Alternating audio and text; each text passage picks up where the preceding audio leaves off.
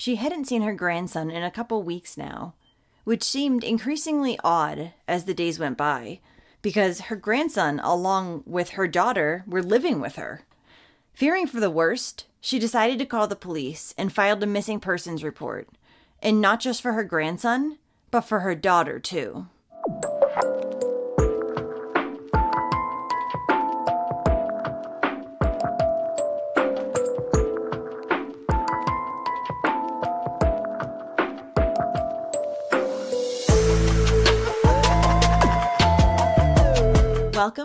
Welcome back. I'm Cassie, and this is A Wicked World. The case I have to tell you about today is another missing child that did not get enough media attention. And this child's been missing for a while now. This is another one that could have been avoided. Amir did not have to go missing. There were people who could have spoken up. If you see something, say something. Don't remain silent and let a poor child go missing or get killed.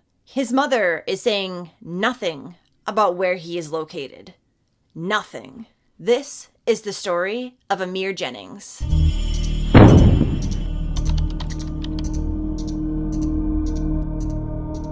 Amir Jennings was born on June 28, 2010 in South Carolina to his father, Roderick Mitchell, and his mother, Zena Jennings. Amir was a happy and active toddler who loved to dance and play. He was also described as giggly, and he loved listening to music. Prior to Amir's birth, his mother, Zena, who was in her early 20s at the time, had been attending Winthrop University in Rock Hill, South Carolina. She was a good person and a good student, but soon after Amir was born, she started acting rather erratically. Zena was struggling with severe postpartum depression, and on top of that, she had been diagnosed with schizophrenia and put on an antipsychotic medication. Only months after Amir was born, Zena moved out of the apartment that she shared with her then-boyfriend, Roderick Mitchell, Amir's father. It's said that Zena often made cryptic calls to her friends and family and talked about how difficult it was to raise a child. Sometimes she would even talk about giving Amir away or just simply abandoning him. There were also multiple times that Zena's friends said they saw her mistreating Amir. She had squeezed his hands until he cried, left him in a hot car, and had kicked him. Zena had also told a friend that she had thought about throwing Amir out the window while she was driving down the highway one day.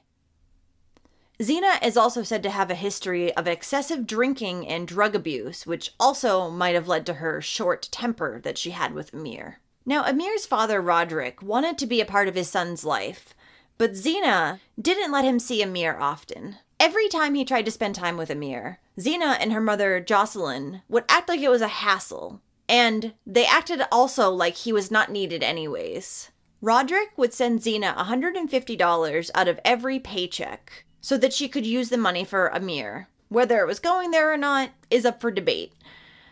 He said that she was a good mother, but just very possessive of her son. And I think that he's being way too kind in that statement. Way too kind. Then on November 22nd, 2011, Roderick just happened to bump into Zena and Amir at a beauty shop on Taylor Street in Columbia. He asked Zena if he could spend some time with Amir and take him shopping that day, to which Zena replied, yes, and he was shocked. After spending time with Amir that day, Roderick went and dropped him back off with his mother and scheduled a time to see the little boy again, November 29th, which would be Roderick's next day off. So on November 29th, Roderick went to Zena's mother's house where they were living to pick up Amir. But when he got there, Zena would not allow Amir to go with him, telling Roderick that they had other things they needed to do that day. So Roderick ended up leaving, but before he did, he picked up Amir, gave him a big hug, and told him, I love you. This, unfortunately, would be the very last time that the father would see his son. So on December 5th, 2011, after Jocelyn had not seen her daughter and her grandson in quite some time, she decided to call the Columbia Police Department and file a missing persons report for both of them. The reason she didn't call sooner was because Zena had friends in North Carolina and Georgia, and she would often go there and visit them and stay for a few nights, and Amir would go with her. But at this point, it had been longer than the normal amount of time she was usually gone for, so she was worried. Now, there's also a lot of discrepancy about the day that Amir actually went missing, due to all the different accounts of people that said that they had seen him around the time that he did go missing. So I just put the date that he was actually reported missing. Unfortunately, it took Columbia police until December 24th to track Zena down. It was only after she had crashed her maroon 2004 Dodge Neon at Millwood Ave and Lady Street in Columbia, pretty close to her mother's house. Amir was not with her. The officer who responded to the scene had looked at the missing persons register and noticed that Zena as well as Amir were on it. So when he noticed that Amir was not with her, he immediately asked her about her son's whereabouts. Zena refused to tell the police where her son was, so she was placed under arrest for unlawful conduct and cruelty to children. After being arrested, Zena told investigators multiple stories about her son's location, saying Atlanta, Georgia at one point, and then Charlotte, North Carolina. She even told investigators at one point that she did not have a child, but then later admitted that Amir was in fact hers. Investigators had already seen her C-section scar anyways, so she'd already blew her cover. On December 29th, 2011, since Zena was still not talking to police and not telling them where Amir was located, she was officially charged with child neglect. At one point during the investigation, Zena had told investigators that she had left Amir with a man named Ernest Robinson. So on January 2nd, 2012, police brought Zena to an apartment complex on Garner's Ferry Road where she claimed that she had dropped off Amir. However, she couldn't remember which building or which apartment she had left him at. Turns out, this guy Ernest, believe it or not, was totally fabricated. On January 4th, Zena's stepfather told police that he had seen Zena in their backyard with a shovel around the time that Amir had gone missing. When police heard this tip, they immediately obtained a search warrant for Zena's mother's house as well as Zena's car. The police and cadaver dogs searched within an 8-mile radius of Zena's mother's house, but they were unable to locate Amir. 9 months later, in September of 2012, while Zena was on trial, she was also in the late stages of another pregnancy. So that's fabulous. She was also struggling with mental health issues and was not reacting well to the drugs that she was prescribed. Her trial also ended up getting delayed because she went into labor with her baby during this time. There were many people that came forth as prosecution witnesses during her trial. Tellers from Zena's bank were among these people. They said that on November 29th, Zena had come in with Amir, and she was letting him run wild in the building. And she didn't do anything about it at all until the tellers said something to her.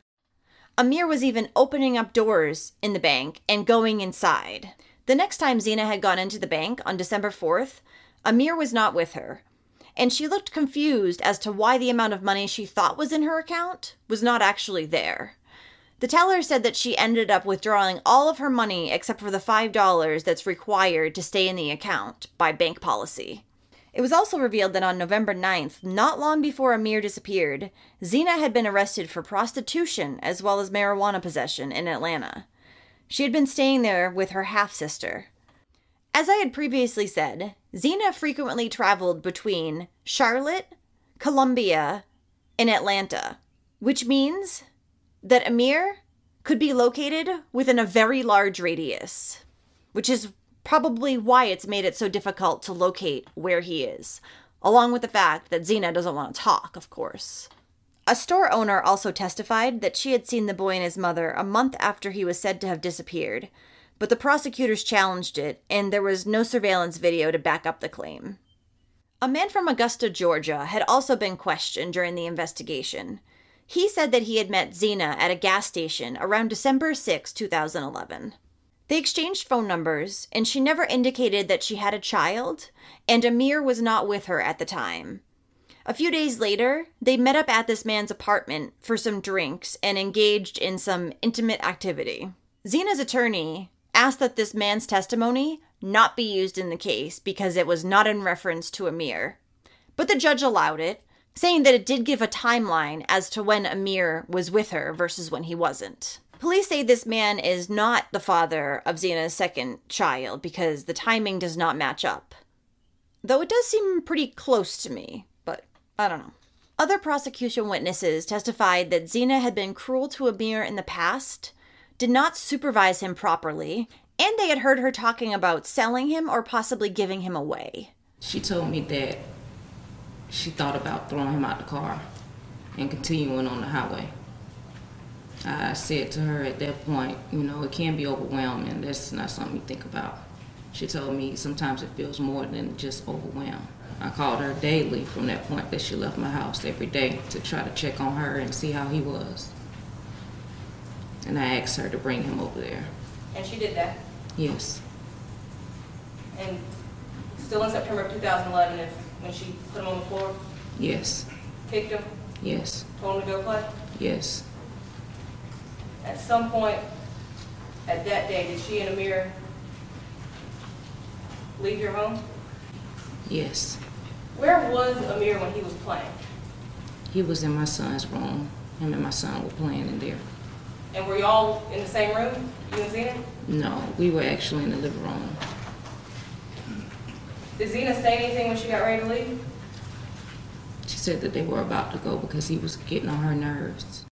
During the trial, Zena's attorney, Hemphill Pride, said that he didn't know of any law that requires a mother to tell the state where a child is. The jury's decision only took 4 hours. Zena was convicted of unlawful conduct towards a child in September of 2012. She was sentenced to 10 years in prison. However, she would only end up serving 4 and was released in 2016. Authorities have reached out to her multiple times since her release, but they say she is still uncooperative in working with them. They say that they believe she does not want to find her son. Duh. Amir still remains missing to this day. He's described as African American with brown hair and brown eyes. Amir had 4 to 6 teeth at the time of his disappearance and had a gap between his upper front teeth. Amir was around 18 months old at the time of his disappearance in 2011, 2 feet 2 inches tall and weighed around 25 pounds. He was last seen on November 23, 2011, wearing a black bomber jacket and black K-Swiss brand sneakers. Today, Amir would be 13 years old. Extensive searches have turned up no signs of Amir, and police say they do believe he is probably dead at this time, but the investigation is still not closed.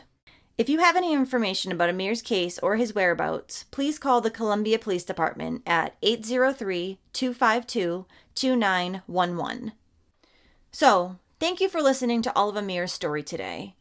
It's been 12 years since he went missing, so sadly, chances are he will not be found alive. But either way, his father and his other family need closure. Amir needs to be found. Also, so his mother can be properly punished. Her child has been missing for this long, and she only served 4 years. It's not nearly enough time. And hopefully they find him and are able to further prosecute her. If you do like true crime, and you want to hear it from me, then don't forget to hit that subscribe button below. And give this video a like too if you feel like it. Thanks for watching A Wicked World today. Until next time, take care guys. Bye. Thank you for being patrons of A Wicked World. Adina, Catherine, Lindsay, and Mel. Your support is greatly appreciated. Now, there's even more of A Wicked World on Patreon. You'll have access to exclusive videos each month and more. Any support truly helps to make sure the victims never get forgotten and to highlight the shortcomings of society associated with each case. So check it out at patreon.com/awickedworld or use the Patreon app.